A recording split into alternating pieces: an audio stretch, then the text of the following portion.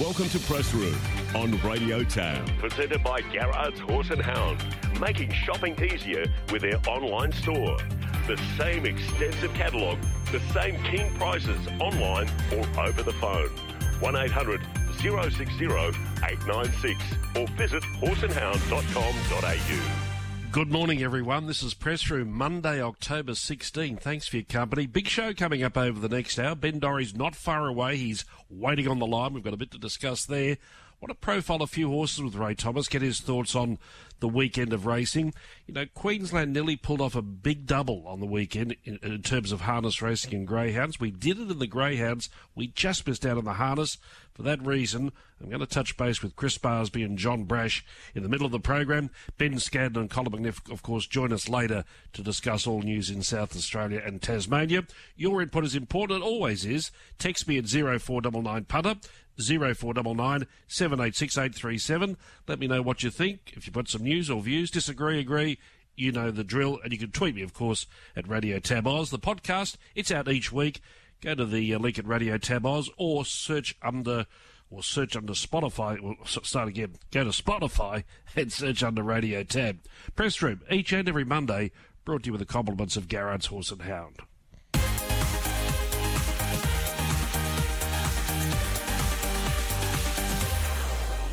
Well, the point of consumption tax in the racing industry was raised by our Press Room panellist, Ben Dorries, in an interview with professional punter Kingsley Bartholomew on the RaceNet website late last week. Bartholomew joined what is becoming a long line of those who profess the POC tax is ultimately harming wagering in Australia. They claim this relatively new tax applied to betting agencies will ultimately see the punter paying the price through higher betting percentages, read shorter odds, and reduced inducements. In a foreboding conclusion, they believe this could actually drive some punters away from racing to other betting pursuits. Some years ago, this argument didn't wash at all with me, but as the years have passed, I've had to concede they can't all be wrong. They're intelligent men and intelligent women. But I still think it's overplayed. First and foremost, the point of consumption tax has been a financial lifeline to the racing industry, whatever code, whatever state, and whatever financial position they find themselves in. Increased prize money levels are a direct result of this tax. Bartholomew believes the recreational punter, as he terms it, is not getting as good a bang for his or her buck because instead of a horse or a dog being at $5, it's now $4.60 as prices are trimmed up and the price percentage on the race increases. So instead of getting $2.50, the punter's getting back $2.30 or $2.20. But this is where my overplayed argument gets its run. Firstly, many, if not most, recreational punters don't frame markets and wouldn't know, or maybe even care, if the price is $4.60 or $5. They like it, they bet. And if I asked 7 or 8 of those recreational punters what was the current percentage of the race, they simply wouldn't know. This means nothing to them and never will. But while Bartholomew concedes this, there are 2 points worth addressing. A dip in wagering turnover across the board may not solely be a result of these shorter prices or less inducements, but a consequence of a cost of living crisis that currently exists. It's pretty simple. The punting bag once might have been $200, it's now $150. That covers a large demographic which consider punting a recreation, to use Bartholomew's words again. And I also think they overthink it, or overplay it, they're my words, because they're analysing it through their knowledged eyes. Do they actually know what a recreational punter thinks or does? I doubt it. To conclude, I get there is validity in their argument, but it's not the one and only excuse to offer. You're listening to Press Room on Radio Tab. Ben Dorries with us now. Ben, good morning. Yeah, good morning, David. A few things to discuss, and probably issues actually away from the racetrack, just some broader topics. And we'll touch firstly on my opening remarks this morning. You wrote this story last week, and it has to be acknowledged right from the get-go a few things here. Kingsley Bartholomew is a very successful man in his profession and very well respected, very well known. And I get the article that he sees a potential red light with the point of consumption tax if governments can consider or contemplate rising it further. But do you get my point of what I've said this morning? Oh, yeah, I get some of it, David. But I guess I sort of I mean, there's a lot smarter people than me in this space. And heaven forbid, there might be smarter people than you in this space too.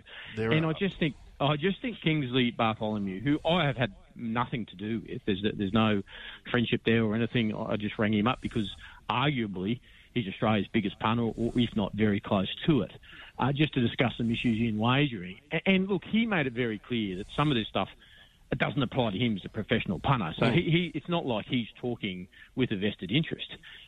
He's talking, I suppose, on behalf of the recreational punter. And your point's well made that recreational punters, they have no idea about point of consumption taxes or takeouts, bookies takeouts or anything like that. That's 100%, and he conceded that.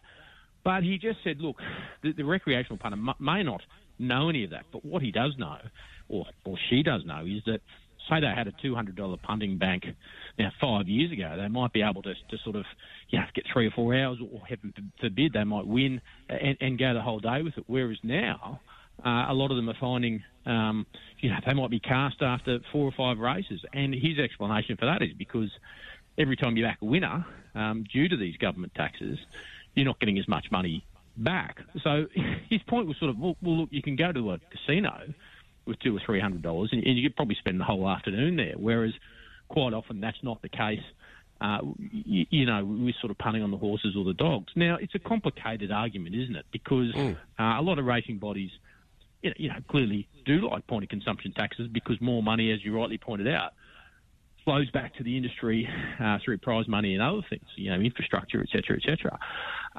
But look, I just think wagering, whether it's wagering turnover, whether it's a chat we're having like this, it's a good topic to debate wherever you sit on it, because I do think that this is going to be one of the real press button issues of the industry we love for the next 2 or 3 years, because we saw those rivers of gold, didn't we, flowing into the bookies' coffers through COVID when large areas of Australia were locked down.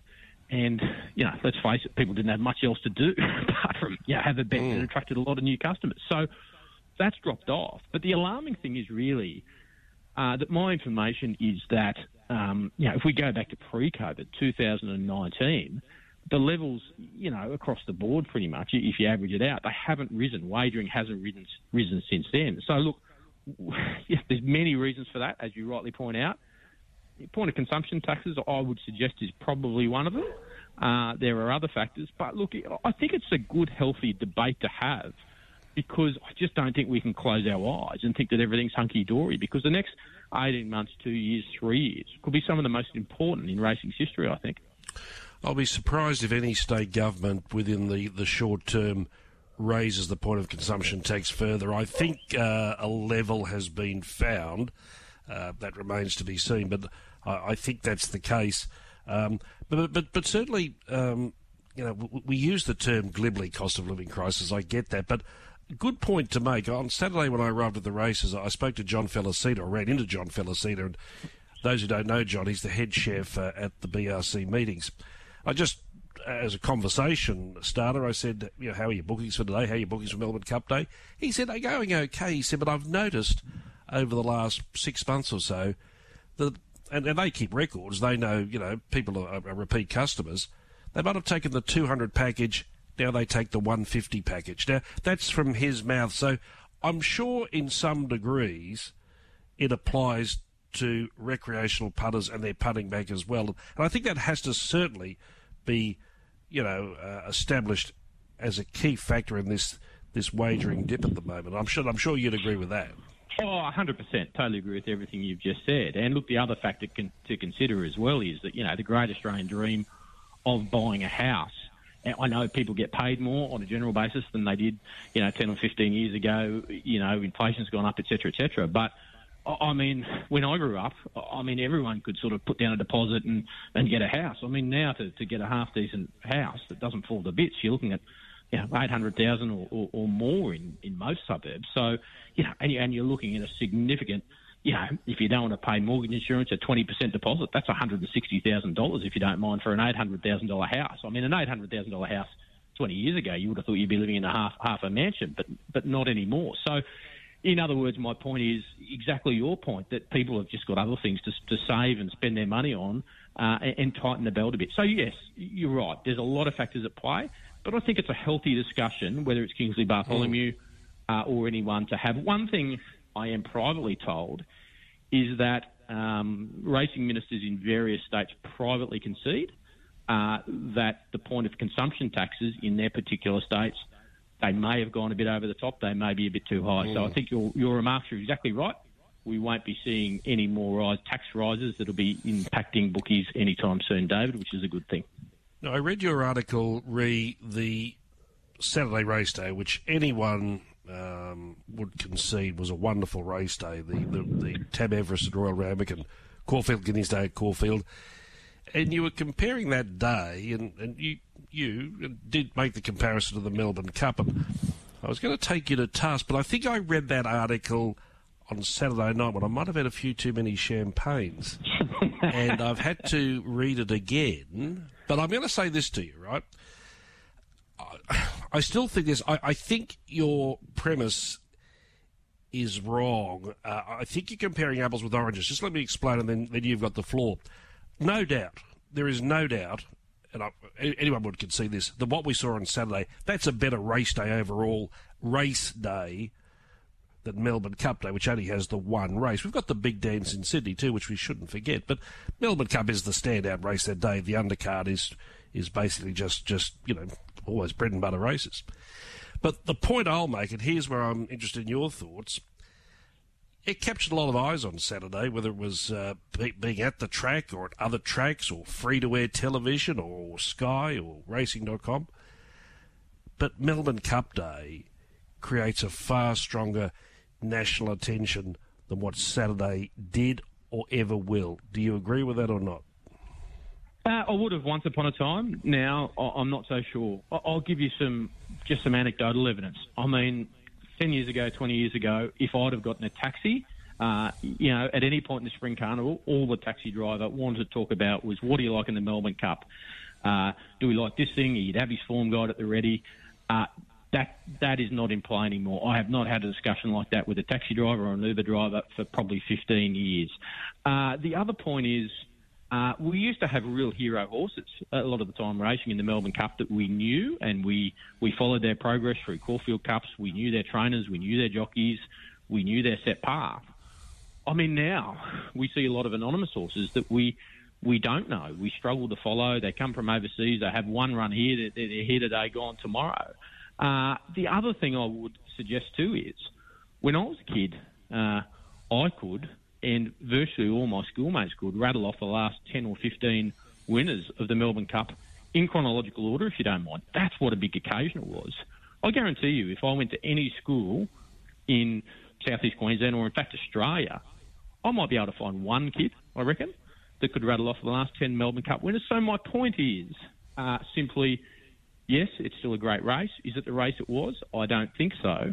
I think a lot more people certainly recognised the horses, recognised the trainers, recognised the Sweet Caroline tunes that were playing, blaring out on Everest Day. Look, I'm not knocking the Melbourne Cup. Well, I suppose I am, but I'm not. It still has its place. But I just think, as a spectacle, the Melbourne Cup's got its, 10 minutes before, after, during the race. Then everyone tunes out. And a lot of the time, we never see or hear from the horse that won the Melbourne Cup again.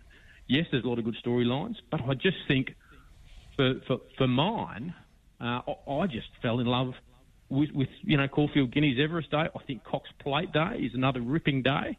I just think there's other days, personally, and this is just my opinion, that have overtaken Melbourne Cup, certainly in terms of my interest, and I reckon a lot of younger people in Australia as well. Not that I'm young, David, but certainly amongst the younger population. Well, I'm certainly not young. I'm a decade down the track from you. I think, again, we're coming from different angles here. I'm just saying that what we saw on Saturday was wonderful, and no one can argue with that. What I'm saying is Melbourne Cup Day still holds still holds that national attraction. I mean, it's an old term, It's always been the race that stops a nation. I think it does. I don't think Saturday stopped a nation. I don't think the Melbourne Cup does stop a nation anymore. Well, I think it segments does. of a nation. It definitely stops Victoria. I mean, there's a public holiday in Victoria. Oh, gee. Look, I think anyone listening this morning, and I'm interested in your thoughts, so email us. Don't you wake up on Melbourne Cup Day and it feels a different day? And you know, people hardly turn their attention to work, or they might do a half day. There's parties everywhere at clubs and hotels and restaurants and racetracks right around Australia are filled with people. I think Melbourne Cup Day has a stronger appeal or has a stronger national attention than what Saturday did. And that's not knocking Saturday. So, again, to finish it, I think we're coming probably from different angles. I think we'll come from the same angle here before we go. Ray Thomas is on the line. Bailey Wheeler's been stood down for a month by Annabelle Neesham, who's Bailey's under her care at the moment. He's had several other stable he's been with. Behavioural issues is probably the kindest way to describe it, but I give Annabelle full marks for taking a strong stand here where many other trainers may not have, because we know this young man has a lot of riding ability. Yeah, good, strong decision here from Annabelle Neesham to stand Bailey Wheeler down for a month. He was basically late or didn't turn up for work last Monday, the Monday after the Racing Queensland Awards. Now, look, he's a young fellow. We all know that. Everyone's entitled to make a mistake, especially when you're a kid. I get that. But already we're seeing a history with this young fella. Chris Anderson moved him on. There's been some other little bits and pieces, at other stables. He's got all the talent in the world, but there are a lot of young jockeys that we see with all the talent in the world. They hit the headlines and then they fade out because they don't put their heads down. They're not driven. They get consumed by other things. So look, I hope Bailey Wheeler gets to work, puts his head down, makes the most of his opportunities, because he is a terrifically talented young rider, seems a polite young fella to talk to, but clearly there's some off-the-track issues that he needs to get on top of, and we wish him all the best. But good, strong decision from Annabelle Neesham here, I think, David. The text has just come through. One line, can the same kids rattle off the last 5 Everest winners? Obviously, that's posed to you. I reckon they could. Well, I reckon they could certainly. Well, maybe not the last 5, but they could certainly name a few of them. Can you name the last 10 Melbourne Cup winners, David?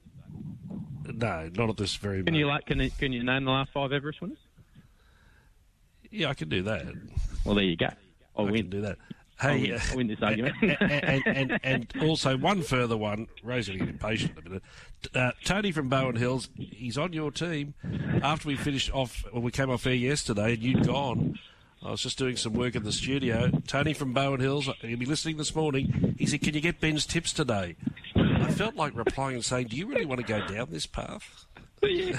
Do you know where you're headed, Tony from Bowen Hills? Well, I do actually have one for you. Have you got 1 minute for me to look it up? Hang on. This is gonna take a minute. It's on Caulfield Wednesday. Stand by. I've almost got it up here. Magic Millions Debutant Stakes, full of first starters. Mick Price, Michael Kent, first settler. You might find one Irishman by the name of Noel Greenhale in the ownership of this colt, and a lot of heavy hitters. Rupert Lee, Yulong, Jerry Harvey. So put that one down in your black book. First settler, first starter at Caulfield on Wednesday. No prices up yet, but I'll be interested to see what price it does go up. First settler. Good on you, mate. Thanks, mate. Bye. There he is, Ben Dorries. Is Ray still there? I hope he's not angry. Good morning, Ray. Never angry. Good morning, David, and good morning, everyone. I don't think you are ever angry either. Wasted emotion, I think, anger. Yeah. Yeah, so no point being angry in life. Got to get on with it, mate. So. Ben and I were having a conversation, and just before I go into this, I want to profile 5 horses with you. But before we do that, Ben and I were just having a conversation. I think we were coming from different points of view. What I was trying to say was, I'm not comparing the race days, because if you do, you'll come up with Saturday as a better race day for racing people than the Melbourne Cup Day meeting, because the Melbourne Cup's the only race. I'm just talking about in terms of involvement and engagement, and full credit to what the Everest is doing. I mean, it's only been going 8 years. I mean, the Melbourne Cup's been going over a century, and to combine with this Caulfield meeting, I think is great for the racing industry, and it's reflected in turnover and crowds and the like. But Melbourne Cup Day, the actual vibe of the day, is still pretty hard to beat, isn't it? It is, and I think it is the race that still stops most of the nation. I don't think it stops the entire nation any longer. I heard Ben's point, but it certainly stops a lot of us. But the gap is closing, David. I'm certain of that. And just for example, my daughter and her husband went to the races last Saturday for the first time in their lives. They have no interest in horse racing at all. They wanted to go to the Everest, and they had the time of their lives. And already my daughter's asking about next year, can we go back? I don't know when I'm going to get the tickets, but that's just an isolated case, I know. But there are so many instances like that. And look, the traditionalists and you and I always has the Melbourne Cup on the pinnacle, I know, but the Everest in its short history has made an extraordinary impact, and the gap is closing in terms of all the parameters that you use to measure a race and its effectiveness and its impact across the nation. So it's quite an extraordinary impact that the Everest has had. Certainly has. I think you're spot on there. I mean, considering it's only had, eight. 7 names, yeah, exactly. Okay, let's talk about 5 horses, and the first one's a no-brainer, the Everest winner, Think About It. Now, I was having a chat with Bruce McAvaney yesterday, and I sort of got into my head, because Think About It won the Everest, that I was thinking that such as the presence of this race and such as its appeal and strength, that Think About It may become something he's not. He may become a sprinter instead of what many would have thought he might have been a 1,400-metre horse or a miler. Bruce made the point to me yesterday. He said, I think Joe will go down the path of extending his distance. And that was backed up by your colleague Mitch Cohen this morning. You can read the story on RaceNet. That Joe's got quite ambitious plans. I suppose ambitious is the wrong word because the horse has only been beaten once. But he's looking at an autumn where he could even extend out to the Queen Elizabeth. So there's no stopping Think About It going up in distance.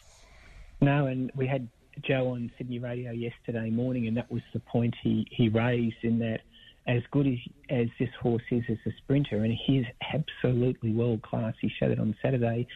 For all intents and purposes, he's probably more a miler, isn't he, David? And so always in the back of Joe's mind is the Ryder Stakes. He would love to have a go at a Doncaster with this horse if he wasn't weighted out of a Doncaster, and I don't think he will be, and then potentially going to the Queen Elizabeth Stakes at 2,000 metres. So you can understand where Joe is coming from, because this horse is, by Think About It, he's quite stoutly bred when you go through his breeding, but he's just an exceptional racehorse, and his versatility is quite amazing, as he's demonstrated again to win an Everest. Look, who knows, but at this stage, I would dare say next year we won't see Think About It in Everest. I think he'll go back towards those mile middle distance races. But it's 12 months is a long time, and he was so good in the Everest, and at least Joe Pride has those options to consider. If you think about a horse like Private Eye, he thought similarly about Private Eye, but then realised that Private Eye essentially was a sprinter. So he's brought that horse back as an older horse to sprinting primarily. So we'll just wait and see where the dust settles to Think About It. But, gee, he has so many options, doesn't he?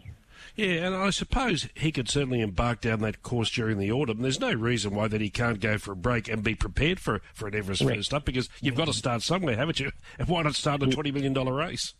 A really good point, and he could go fresh up or second up like he did on Saturday. But it's a great position to be in, and what a horse, David. Like, he only been beaten once. He's won 9 races this year, and to think he started off benchmark 72 at Warwick Farm in a minor meeting in late January.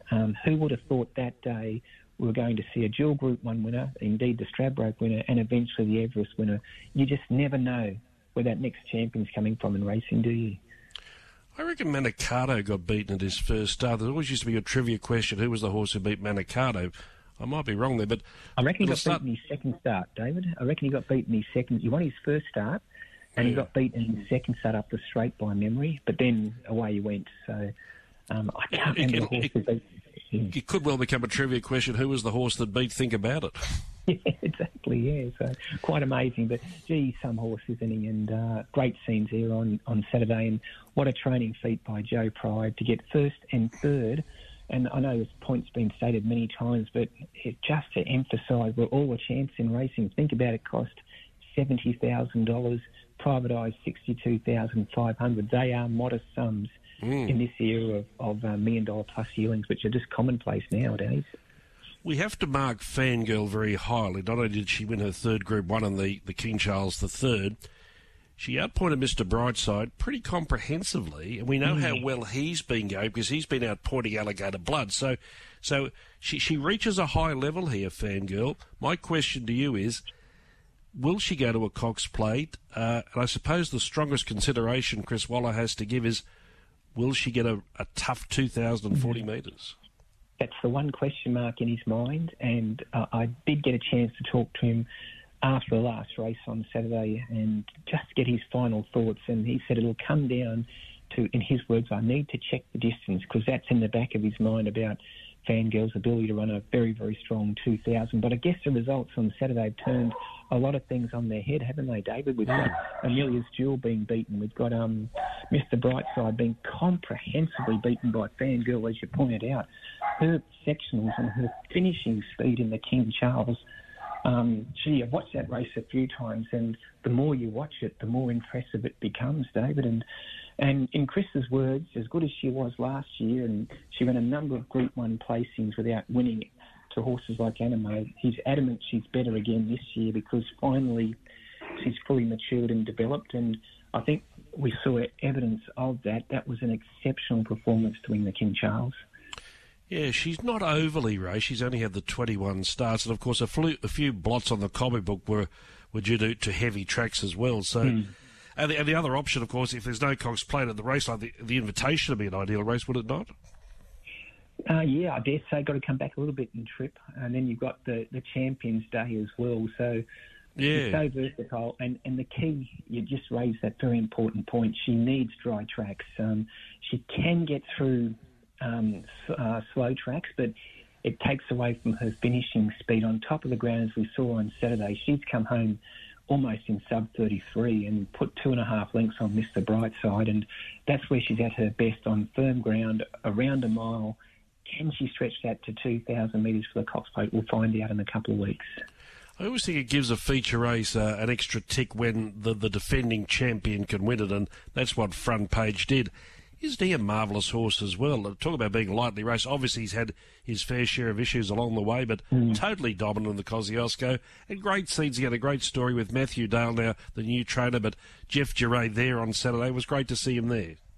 Yeah, it was. Of course, he retired after Front Page won the Kosciuszko last year, and as you said, Maydale took over the training of Front Page. 1 minute 8.04, leading from start to finish, carrying top weight, and absolutely blowing the field away. It was an exceptional performance by a really talented horse. I'm not sure if you're aware, David, he actually pulled up 3 out of 5 lame in the off-4 post-race. So, as you mentioned earlier, this horse has had his issues, but great training performance by Matt. They rolled the dice and went in first up with Front Page. So, obviously, his little fitness issues and injury issues are a concern. But a tremendous training performance by Matt. Great to see Jeff there as an owner in this instance rather than as a trainer, getting back-to-back Kosciuszkos. Great ride, Tyler Schiller. And I come back to that time, 1 minute 8.04. That's an elite gallop around the Randwick 1200. Times were razor sharp on that track on Saturday. I think anything that made ground did really well, and Far Too Easy falls into that category. Land Legend, James Ferguson brought him here to win the St. Ledger, did that. Very good ride by Tyler Schiller. An exciting race to start the day. What happens now? Am I right in saying Land Legend goes to Chris Waller? Is that correct? He does. Whether he goes immediately, but the long-term plan is he'll stay in Sydney and be trained by Chris Waller. And he's an exciting stayer. He's very lightly raced, isn't he, David? And he was exceptional on Saturday. And I spoke to Tyler after the race. He'd never ridden for an English trainer before, so he wasn't sure what to expect in terms of tactics, etc. But he was told just let the horse run at his gallop and his rhythm. So hence Tyler sensed the speed was dropping off fairly early in the contest, so he just let Land Legend slide forward. And it was a brilliant tactical move because, as he told me post-race, I didn't have to urge the horse forward. He did it under his own steam, so to speak, went to the front, and that's the best way to ride these English horses. They're trained to just gather momentum, and rather than sit and sprint, they just continue to surge and they build their revs through the race, which is what he did. Cleveland came up alongside, and momentarily I thought, well, he'll get the better of this horse, but he just fought him off and drove away from the favourite and won convincingly by 2 3/4 lengths. And great ride, Tyler Schiller. And for young stayer, so lightly raced with so much upside, we might be hearing a bit more about Land Legend. He might be a Sydney Cup horse in autumn. Yeah, will there be another target race during the spring, though?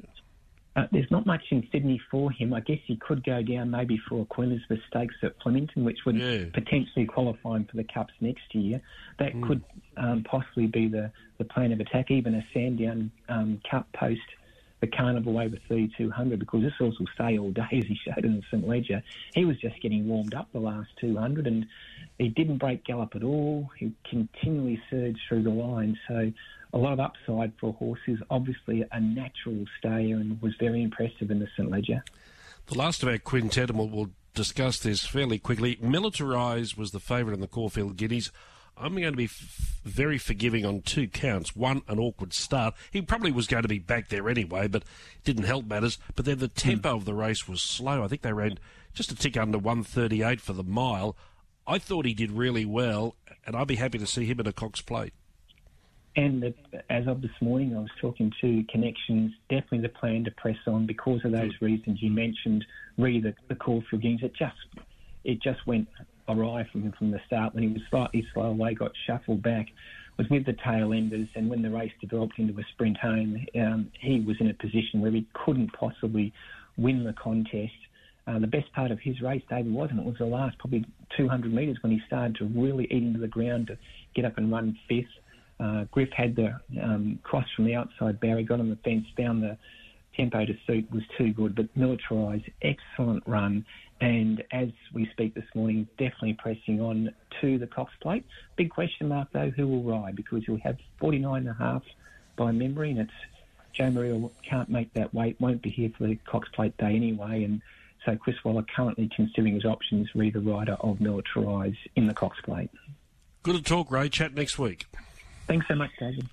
Ray Thomas, the racing editor of the Daily Telegraph and Sunday Telegraph. Morning, David and Ben. Melbourne Cup Day still has the aura of stopping the nation. It's our national race day, yet I understand the horses are not as recognised. However, it still stops the nation. Cheers, Dave. Ben will probably think I'm writing to myself.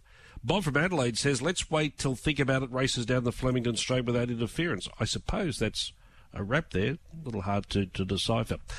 Let's change codes. Let's go to the final stages of the Victoria Cup at Melton on Saturday night. This was one hell of a finish. Turning for home, Rock and Roll Do in front. Leap to Fame still coming. It's Rock and Roll Do. Leap to Fame the outside. Rock and Roll Do. Leap to Fame. Act Now over the top. Rock and Roll Do grabbed by Act Now out wide. Act Now. In an upset, Act Now's won it. From Leap to Fame, Rock and Roll Do. Catch a Wave was flying, and close up Mac Dan, Spirit of St Louis. What a finish. It certainly was. Heads and noses separating 5 or 6 runners. Chris Barsby's joining us on Press Room. Chris, good morning. David, good morning to you. Good morning, everyone. Dan Malecki needed 5 sets of eyes there. It was one hell of a finish, as I said.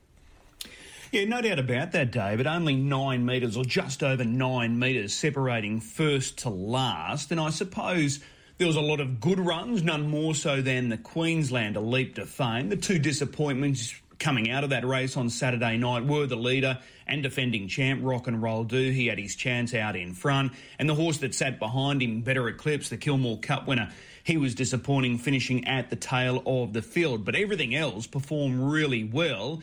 The winner was terrific, coming from a long way back. The runner-up was absolutely fantastic. And the third horse was great. And, you know, I don't want to sound like an apologist, but he was terrific. But that's the 3rd straight big race defeat that he's now suffered, and I'm certain Racing Queensland would have felt a little uneasy after the race. They would have been hoping for a victory, given that ID23 is only weeks away, but it leaves them in a fairly precarious position because, he would have been their poster boy and still remains their poster boy for ID23. But the fact of the matter is that's his third straight big race defeat off the back of the Blacks Are Fake during the Constellations, the Tab Eureka, the world's richest race in September, and now the Victoria Cup. So where does that leave Leap to Fame heading into ID23, which starts officially on December 1?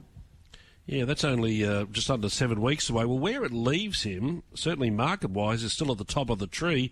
He's $2.25 on Tab Fixed to win the Inter-Dominion Grand Final on December 16. That seems awfully short to me.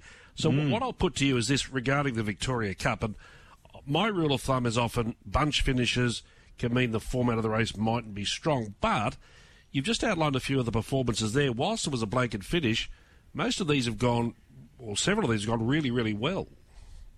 Yeah, no doubt about that. So as I said, the two horses that were disappointing out of the race were the leader, Rock and Roll Do, and the horse that sat behind him, Better Eclipse. So what does this mean? I'm certain it probably gives Emma Stewart, Clayton Tonkin that little bit of a spring in their step. They've got a lot of horses nominated for the Victoria Cup. The fact that they've been able to beat Leap to Fame again, because it was that same combination that were able to get over the top of Leap to Fame and the Eureka within Cypher. So that probably means that we're going to see Team Stewart here for ID23. And it probably means for ID23 that those that were on the borderline, whether they're going to come or not, the fact that he's been beaten again, Leap to Fame, in a big race, it probably gives them every opportunity to make the trip to come north and tackle this series. So he's not invincible, and that's been proven now with those 3 big race defeats. But I think it underlines a lot of other things as well.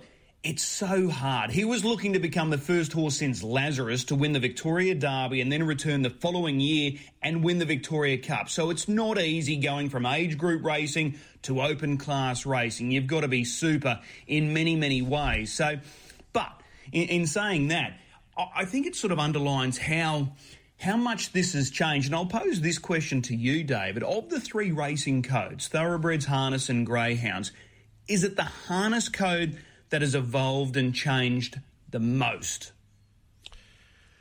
Well, the KPIs, I suppose, you have to think about. The one just off the top of my head would be times. You know, I can remember when I started in the media, it's over 40 years ago, a 2-minute mile rate was a benchmark. If they broke 2 minutes, like I can remember Miracle Miles, where they used to run against the light if they were running faster than 2 minutes. I think it's a fair claim. I never thought I'd see horses at Albion Park breaking 150. You know, I finished broadcasting there 13 years ago, and that was never considered. So you're probably right. In saying that, I see with thoroughbreds a good fast run for 1,200 metres 20 years ago was between 1.9 and 1.10. Now they run between 1.7.5 and 1.8. Greyhounds as well. So, but I would say yes, you're probably right. Harness racing has been the strongest to evolve. As you said, the times are the most important thing there. The drivers now, we've got so many professional young drivers, and the sulkies are the other thing that have got to be factored in as well. They've changed so much in the last, 20, 30 years. So it's interesting. He's still the horse they've got to beat for the Inter-Dominion. There's no question. It's in his own backyard. He's going to love the style, the 4 runs in the 14 days. So he's the horse they've got to beat, but it's been proven he's not invincible, Leap to Fame. So, there were a few that were probably keen to knock him there, thinking, this horse is, getting all the plaudits, but he's not winning the big races. The other big thing to come out of the Victoria Cup now on Saturday night, and this is going to be interesting, and I'm sure a few people will start, crunching some numbers once I raise this. Who's going to be crowned the Australian Horse of the Year for 2023? Leap to Fame's won the Sunshine Sprint. He's won the Rising Sun. Even if he wins the Inter-Dominion, does that guarantee him that title of Horse of the Year? Is Catch a Wave right in that mix as well, given that he's won the Chariots of Fire, he's won the Miracle Mile, he beat home Leap to Fame there on Saturday night. As we know, he's definitely not coming to Queensland for the Inter-Dominion. So Is he the horse that everyone's got to beat at this point, or the smoky and the wild card for this is the trotter Just Believe? As we know, he's the defending Inter-Dominion champion. He's definitely headed this way.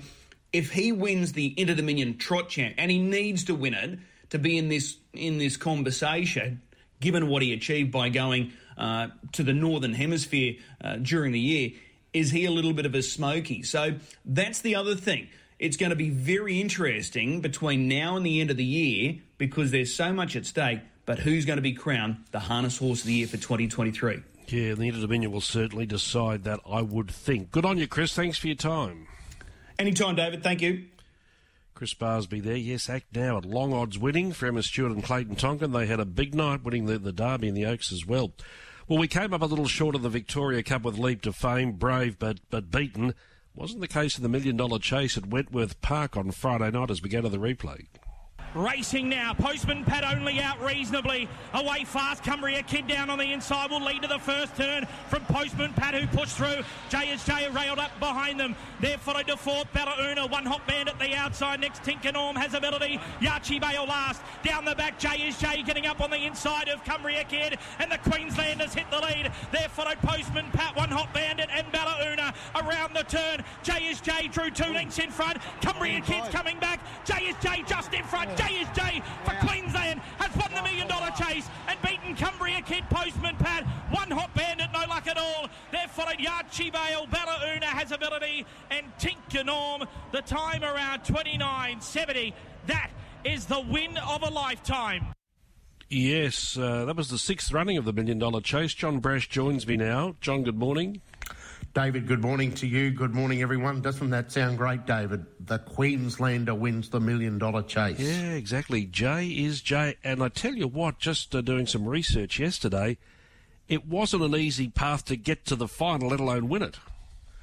No, David. What these greyhounds have to do to qualify for the $1 Million Chase is they actually have to go to regional New South Wales to run in heats and final at the regional centres, and then they run 1, 2, 3 in the regional final. That qualifies them to run in the semi-final at Wentworth Park to grab a 1 in 8 chance of going into the final for $1 million. Selena Zammit, the trainer of J is J, and her husband Mick, the greyhound is owned by Selena's mum Lillian Jones and is named after her late father Jeff Jones. They had to qualify through Grafton. I was lucky enough to be there the night that the heat of the $1 Million Chase was run, and he won that. He lined up in the final the following week from box number 1, and he finished 4th, David, and that means he was out of the semi-final. So what do Mick and Selena do? They were thinking about it on the way home. Should we continue on? We can't even run 4th at Grafton. Or do we have another shot, which they run qualifying heats at Wentworth Park 1 week before the semi-finals? So they decided to put the dog in the qualifier at Wentworth Park. They were lucky enough to win that. They won the semi-final, and now they've won the final worth $1 million. It was an exciting race. They went to the first turn and basically there was bother at the first turn, and it ended up almost a race of 3 with the 1, 2 and the 3. And any one of those 3 could have won over the last half circuit, but he's a keen railer, J, isn't he? Stuck there to the rail. That certainly helped his cause. Yeah, that's where he wants to race. He holds the track record at Albion Park. Was previously held by his sire, Seneki, and he broke that back in March, and he did that off box number 1. He's won the Queensland Derby, won the Golden Ticket earlier in the year, and this is the next stepping stone, and Michael and Selena have now come away with $1 million here. As you say, he railed up down the back after only beginning fairly. He got a run through at the first turn, and he just kept railing and got inside of Cumbria Kid to take the lead, and the race was his. The Zammit name has been a household name in the greyhound industry for many years, and of course prior to that their dad Sam was a great harness racing man to begin with, and then of course fell in love with the greyhound code as well. Sam drove the first winner at Albion Park when night racing began, but that name Zammit's so well known. And most importantly, before I let you go, I think you're going to catch up with Mick Zammit very shortly to have a chat with him. Yeah, I've been lucky enough to get to Mick. He said the phone hasn't stopped since they've got home on Saturday afternoon, and we're lucky enough. And he's going to give us a bit of his time a little later on in the morning, David. So it'll be interesting to see where the greyhound heads now. Of course, we've got the Ipswich Cup coming up. The heat's on Thursday week. That race is worth $150,000 this year, the Ipswich Cup. And then you've got the Melbourne Cup Carnival. You've got the Top Gun coming up on November 11. It's worth $100,000. The Melbourne Cup is worth $650,000. And then you've got the slot race, the Phoenix, at the Meadows coming up on December 16. And, of course, Racing Queensland have got a slot in that, David. Yeah. And they have a qualifying race here in Brisbane, the Flame, and you have to qualify through that to go through to the Phoenix to represent Racing Queensland. Or does Mick actually get offered another slot by another slot holder and take that, and virtually Queensland could have two runners in the Phoenix come December 16. So it's a lot for Mick to think about. So we'll check with Mick and see where the J is off to next. Okay, that's not too far away. Good on you, John. Thanks for being part of Press Room this morning. Thanks, David. John Brash joining us here on Press Room. And stay tuned for that interview with Mick Sam. Congratulations to Mick and Selena and Lillian Jones as well. Let's take a break on Press Room. We've still got plenty coming out your way. Ben Scadden joins us on the other side of the break. You're listening to Press Room with David Fowler on Radio Tab. If it's equine or canine, your one-stop shop is Garrard's Horse and Hound. 13 stores across Australia and New Zealand. Garrard's Horse and Hound stock all the big names, and they provide the very best in veterinary services. You can buy the products online, horseandhound.com.au, or there's a free call number, phone 1800 060 896, 1800 060 896. Garrard's Horse and Hound, very loyal supporters of Press Room right from day one. Ben Scadden joins us now. Ben, good morning. Hi, David. How are you? I'm well. We've known each other a long time, and whether our discussions have been on air or off air, often the subject of Victoria Park has come up. Of course, for those who maybe younger listeners, Victoria Park was a racetrack basically in Adelaide CBD. You could actually walk out of Victoria Park. It might take you 10 minutes to walk to the main city streets. It closed down in December 2007. Hard to believe it's nearly 16 years ago. It was the topic of conversation during the week, but if you want Victoria Park to come back, you won't like what you're going to hear from Ben now. No, that's right. So, yeah, you're right. It's been something that's been on the radar on and off for a long period of time, ever since Victoria Park was closed, as you said, 16 years ago, which really surprised me. It doesn't feel like that long ago. But, this is off the back of, I think Bruce McAvaney did talk about ways that South Australian racing could be reinvigorated, and one of those was the concept of hosting a summer racing series at Victoria Park. Bruce talked about that maybe 6 months or so ago, maybe a little less time than that. But anyway, Katrina Hildyard, the racing minister here, state racing minister here in South Australia, she's basically said, look, not going to happen. The government won't support it. Let's just put that one to bed. It's been a could it happen kind of question for a very long time, and the answer has always been the same. It's no, unfortunately. So, I really enjoyed Victoria Park and just its proximity to the city, but the reality was that South Australian racing couldn't sustain it, couldn't maintain it. The facilities needed a huge amount of work. There are a lot of challenges with nearby residents in terms of the use of that facility as well. So it's now, there's an old grandstand there. There's a car race that's going to be on there in a few weeks' time. But in terms of horse racing, that bird is well and truly flown.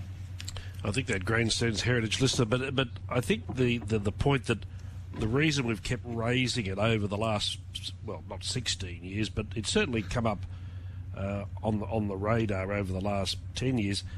I think the fact that we keep talking about it was probably the wrong decision was made at the time, and we rue that decision, or certainly South Australian Racing rue that decision, but it's too far down the track now, and it all comes back to money as well. And I don't think the Malinauskas Labor government are flush with cash. So, and certainly in a time of a cost of living crisis, spending money on a new racetrack when there's already Morpheville there, it'd be a very brave government to try and do that. Yeah, that's right. No, the reality is that area has been repurposed. There are now wetlands there, a lot of different paths. It's used for recreational purposes. So yeah, it would take a huge amount of money to get it back to a reasonable standard for horse racing. You know, hundreds. Bit of bias from me here, but I was delighted to see Andrew Gluey win outright by himself his first black type race with Air Assault on Saturday in the Hill Smith. Yeah, the first of many, no doubt. As you said, like Andrew's obviously co-trained with Leon McDonald, his father-in-law, for a long period of time. But yeah, he's now standalone by himself. And Air Assault did a really good job as well, didn't he? He's a justified gelding out of Elegant Eagle, raced by that famous Harry Perks in those Harry Perks colours. And he was really dominant on Saturday. He got to the front and Jason Holder rated him beautifully. He just kept on rolling and ran away from them, won by about 3.5 lengths. It looked like he could have actually won by more. He was super strong on the line. So they've got some interesting decisions to make with him now in terms of where he heads. He's only had the 8 starts, won a couple of them. The way he raced on Saturday suggests that kind of trip or even further is not going to be an issue for him. Look, how strong that race was, I'm not too sure at this stage. But yeah, I think they'd certainly have to now consider trying to find a race for him, maybe at the back end of the Spring Carnival in Melbourne. I'm not exactly sure what the race would be. I've had a look through the programs and nothing really jumped out to me. But yeah, I'm sure they'll pick the eyes out of it and see if they can find a race so they can have a crack at something a little bit stronger than what we saw on Saturday.